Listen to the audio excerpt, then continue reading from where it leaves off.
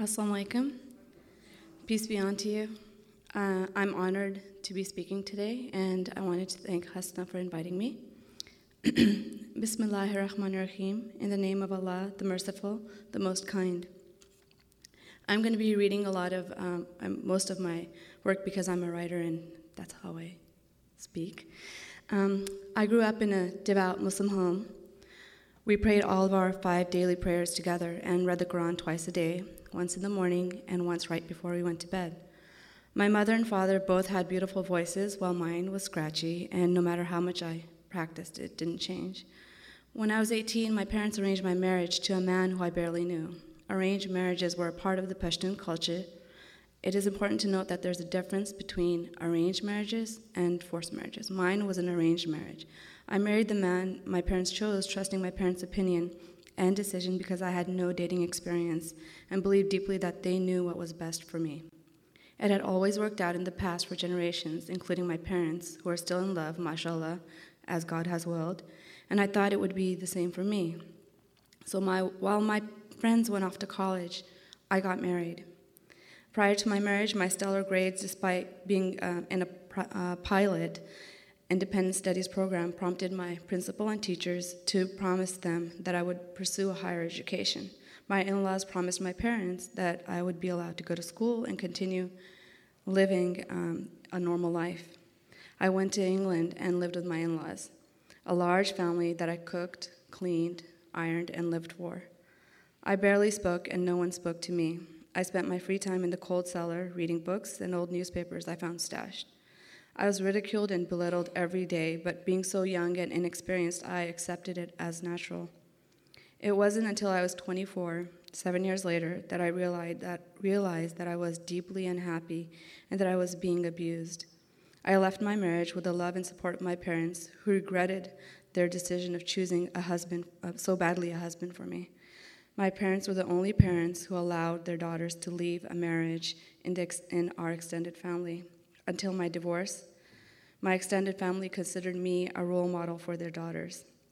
I was a young woman who left her parents' home in bright, auspicious colors, the one who married who her parents wanted, the one who stayed because her parents said so, and the one who would leave only when dead, wrapped in a white shroud.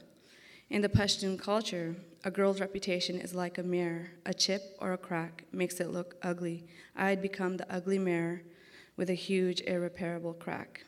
After my divorce, I found myself sitting in my parents' family room, not laughing at jokes I once found funny. I no longer felt a bond with my friends. The talk of the latest clothes meant nothing to me. I realized that the world had somehow passed me by. At family gatherings, my divorce was like a terrible secret no one wanted to mention. At weddings, I was excluded from traditions because I was considered bad luck. My applying henna to the bride's hands would make the bride have an unhappy marriage like my own, or even worse, end up in a divorce. I learned to grieve my lost youth, my abusive past, and failed marriage by myself. By 29, I was done with school and working successfully and happily as a human resource manager. Well, in my mind, I was a success, but in the minds of some of the same extended family members, I was a failure because I was divorcee. Nothing could erase the dirty name of divorced one from my being. Not my degrees, not my money, and not my happiness. Yet having goals and reaching them by myself helped make my connection to Allah stronger.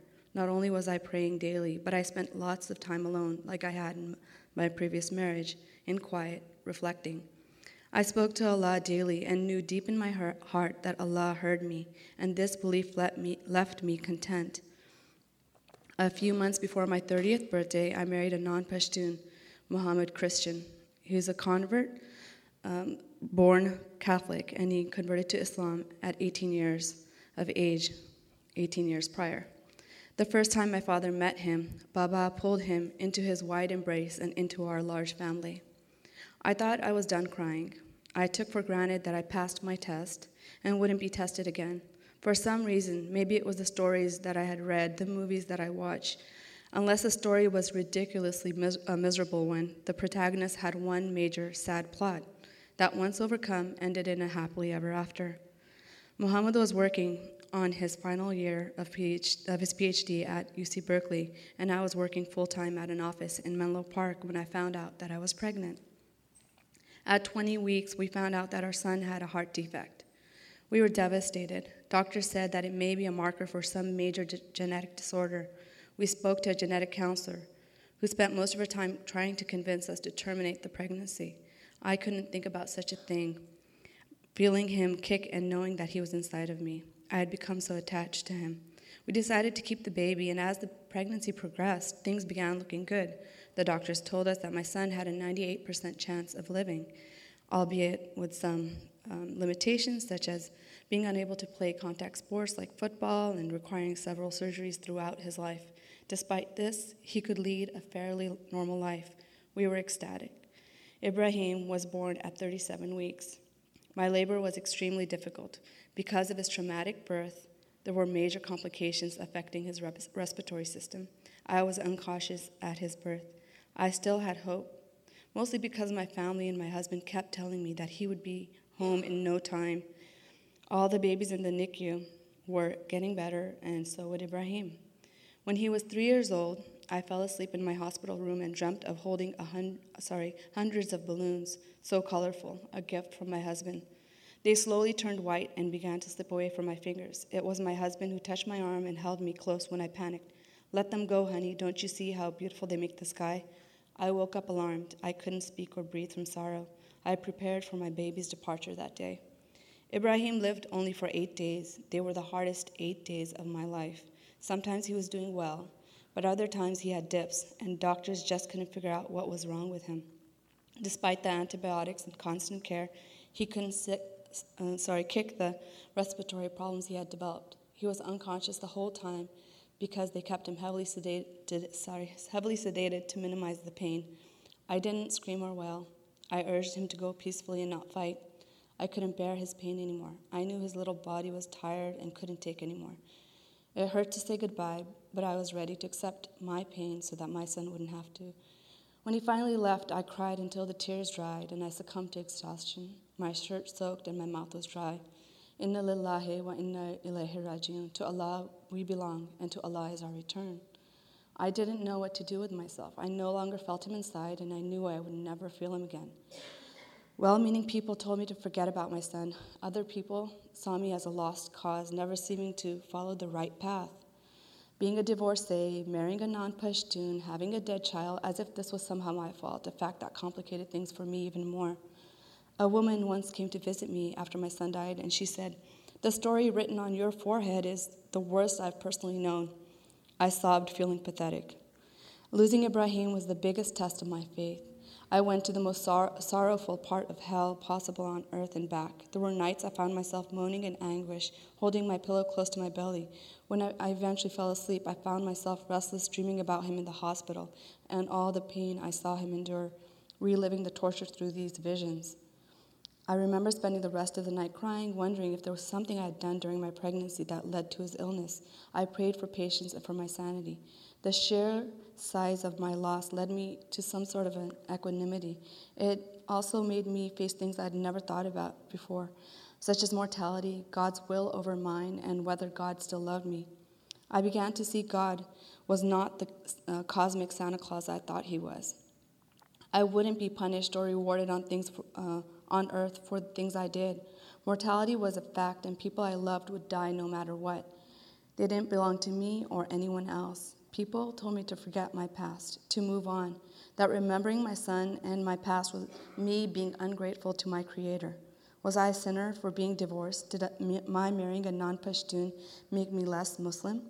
Was I the only mother to lose a child? Was it a sin to remember my dead son?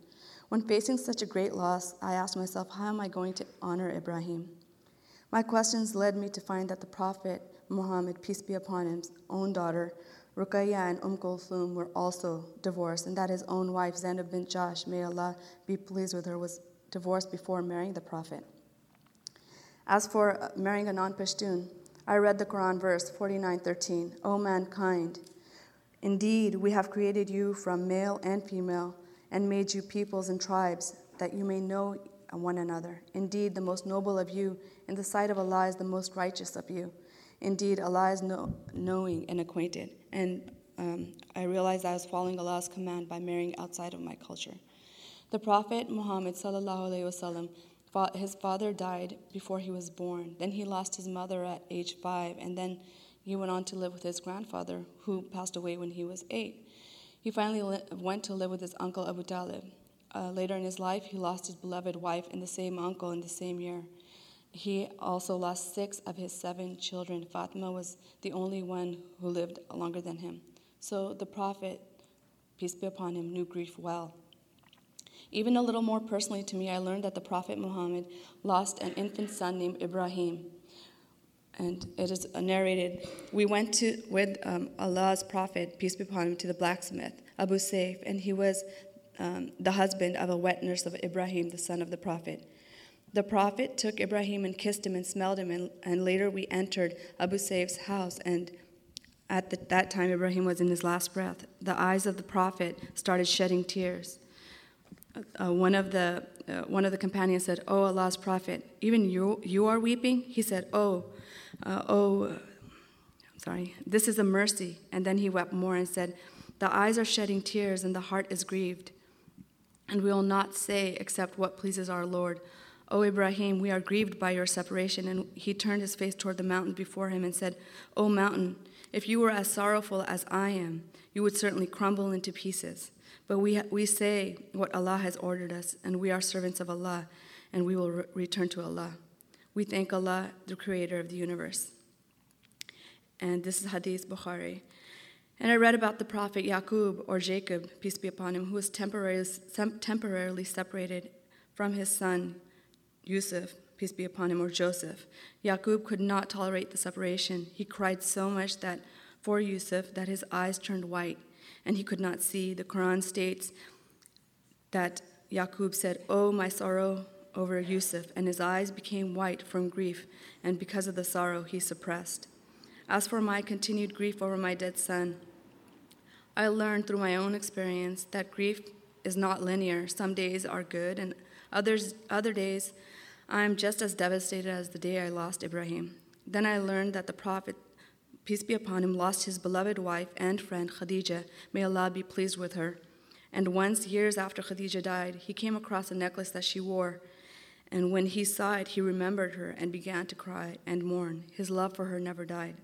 Verse after verse and numerous prophets' sayings led me to believe that I was not alone or even wrong. I didn't have to suffer. That the loneliness I felt didn't come from Allah, but how people in my life chose to follow their religion, and ultimately my choice to listen to these people. As for how I choose to remember my son, I choose to write about him and share my story to destigmatize the talking about subjects like abuse, divorce, death, grief, mental health, and so many other issues that, like in many other communities, we have in Muslim communities. I want to use my experience to let people know we should be able to have difficult conversations and talk or write about difficult things. These stories humanize us and help create empathy for each other, and this empathy hopefully puts mercy in our hearts for each other. If I can leave everyone with one thought, it would be this. We all feel deeply about something, and we all express ourselves differently. And as Muslims, we believe in the mercy and love of Allah. We must create a loving and safe environment for other people to feel this as well. My life is not over with. I may or may not have any more tests. I don't take anything or anyone for granted. It's humbling to accept that I know nothing. When I meet Ibrahim again, inshallah, God willing, I will tell him that his little time on earth changed me. His death gave me the gift of faith, love, forgiveness, patience, empathy, attributes that I never once thought I would attain. Giving up willingly something I loved so much has made me the person I've always wanted to be. Who knew that I would have to lose a part of my heart to learn to love more? May Allah bless us with a heart full of love and mercy. May we share this love and mercy, and may the same love and mercy be given back to us from the creation, and most of all from the Creator. And may Allah grant us the ability to listen mindfully to the story of others. Ameen.